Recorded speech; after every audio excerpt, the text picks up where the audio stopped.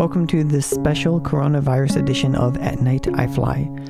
Today is April 7th, 2020. In the past month, we've all become experts on germ theory, medical supply chains, and epidemiology in general. We've gone from Typhoid Mary to Florence Nightingale. And though the spread of the virus is a physical thing, stopping it, in many ways, is a mental thing. It's about learning. Here's Spoon's journey from skeptic to advocate. Let's go back about a month. March 12th. How have you been? Oh, I'm good. They panicking over the carnivorous virus as if it's hitting everybody with this just overblown bullshit. How's everybody else talking about it? I don't know. They talk too much about it, in my opinion. I think they talked it into a pandemic instead of doing something about it like China. I don't think Russia had any cases, did it? I don't think the numbers are very high. Yeah, so I bet they didn't panic and put it all out in the atmosphere that everybody gonna get it and die, huh? March 14th. Okay. How's everything cool? I mean, it's crazy. People are freaking out and things are shutting down and a lot of people are losing jobs and it's pretty wild out here. Yeah, that's what I'm hearing. Why are they overblowing that shit? I just read an article by a doctor saying that they overblowing it. Here's March 18th. That's why we're worried about you. It's not necessarily because this is the worst. We worried about me. Who is we? Katie, me, Lynn. all my lawyers. I called all of them. Yeah, what'd they say? They all worried. Oh, we worried about you. We talked about it. And if you have people get it in a place that has shitty healthcare, which I don't know what Solano's healthcare system is like, but I haven't. It's shitty. Yeah. All prison healthcare is shitty. Yeah, so that's a given. Yeah. Are they testing the guards or? Well, I heard a rumor that somebody said he talked to one of the officers. They said they ain't being tested at all. Nobody's being tested.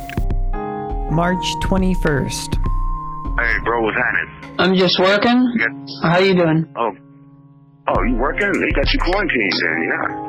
I'm working from home. Oh, that's cool, yeah, because they got everybody quarantined anyway, and you can work on the computer. That's a blessing. I was able to catch everybody at home today. We normally don't actually talk this much, but we were rolling out the podcast, so we had to talk more.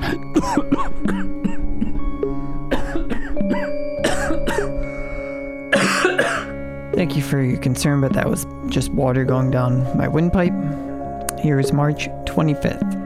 They said it went from 100 to 1,000 in a day. He's talking about in Europe, but obviously in prison it would spread that quickly as well. If they don't want to, pass it on to us, they're going to have to figure out something, because they're saying that nobody should be within 6 feet of each other. Well, if that's the criteria, these damn dorms are overcrowded, and everybody got a bunkie, so we can't get 6 feet away from each other in the dorms. Okay, March 28th. But your president was talking about giving people unemployment checks or some shit. Every day his crew is coming on, fucking up TV and regular programming so he could talk. You don't know what the hell he's talking about. He just want to get up there and use that slot. And the network's so dumb, they let him use it. He ain't a doctor. Who the fuck? You know what the fuck he's doing? Yeah. That's crazy. I didn't know you was a Trump supporter. Oh, yeah, you think I am? A very not fun April 1st. I just got to make it to the store and get my store and all that then and get ready for them to... He's talking about the commissary. Lock the place completely down for a while. Yeah, I hope that's okay. Or I hope nothing bad happens because of it. But whether it's okay or not, it's just what it is. It ain't going to change anything. And just a couple days ago, hey, I heard you on Reveal. From the Center for Investigative Reporting and PRX, this is Reveal. They probably cut most of the stuff out that I said because I was real rebellious. Does that fit into how the prison is preparing for the coronavirus? No, they're not preparing. They don't know what to prepare. Who know what can you prepare for this thing other than washing your hands? Nothing you can do. It's going to be here. Yeah, it was just a short statement. You talked about how... I'll give a prison some credit for having a building where they take people that are fuming with one of them viruses, quarantine building, and put them over there. That's good. They put that part in there and make it seem like I'm kissing their ass. Spoon learned the basics throughout the month. There's a protein. If you kill the fat around it, the heat to take the fat off, and then you can wash it off with, good soap. Looked into how Solano, the prison he's in, is handling things, and wrote an article about it. For my Global Oxygen, I've been writing about the COVID-19 virus, and I asked them to read, and you might want to record it. Global Oxygen is a Swedish newspaper. Yeah, go for it. Let me take a deep breath. COVID-19 virus myth and reality. According to the Center for Disease Control, limiting face-to-face contact with others is the best. I think you understand the arc of this piece. A skeptic goes to an advocate. Here's some more of that article.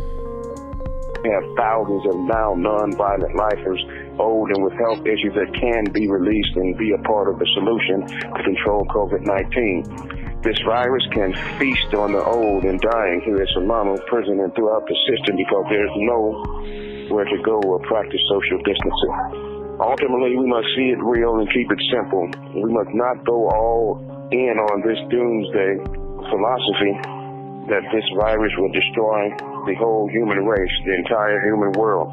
We must also battle COVID-19 with positive vibes, thoughts, feelings, and healing. We must not get caught up in the myth of COVID-19 and also battle against the negativity.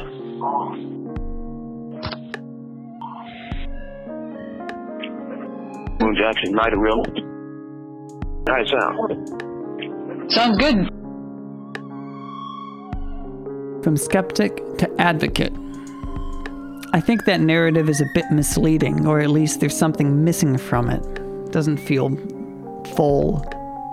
Here's a story Spoon told me that I think fills in the rest.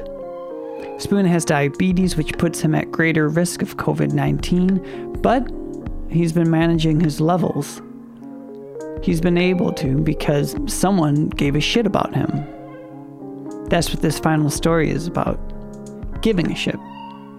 Which is however we fight the coronavirus, giving a shit is required. And I stopped eating so many chips and I brought it down to 7.3, and I could get off probably some of the insulin, maybe, I don't know. Yeah, it must be hard because you love food, right? Food's one of your joys in life. Yeah, but it's not hard. All I'm doing is regulate. When I went to the nurse, she was one of the nurses. She was really genuine. And she was telling me about the diabetical effect. Yeah, I'm gonna make it another word again. And that I told her, yeah, I eat like eating a cup of soups. You have 60 seconds remaining. And I was eating them every day, which I shouldn't be doing. And I said I really didn't care because they don't feed us well here anyway. And she just let in to me and said, well, hell, I like to eat soups every day, too. But I can't do that. Then she got to tell me what could be cut off and all that. And I could see the feeling in her speech and in her eyes. And she was sincere. And I said, oops. And that started my journey to bringing it down. So she really cared. That's a beautiful diet.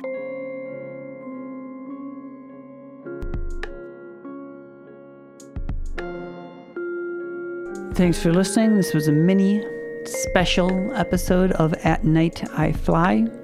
You can email us at nightiflypodcast@gmail.com if you have any questions or comments. I can put you in touch with Spoon if you like. My name is Matthew Schneeman. I produced and did the music for this episode. Listen to the full series on the same place you're listening to The Sun. Thanks. Bye-bye.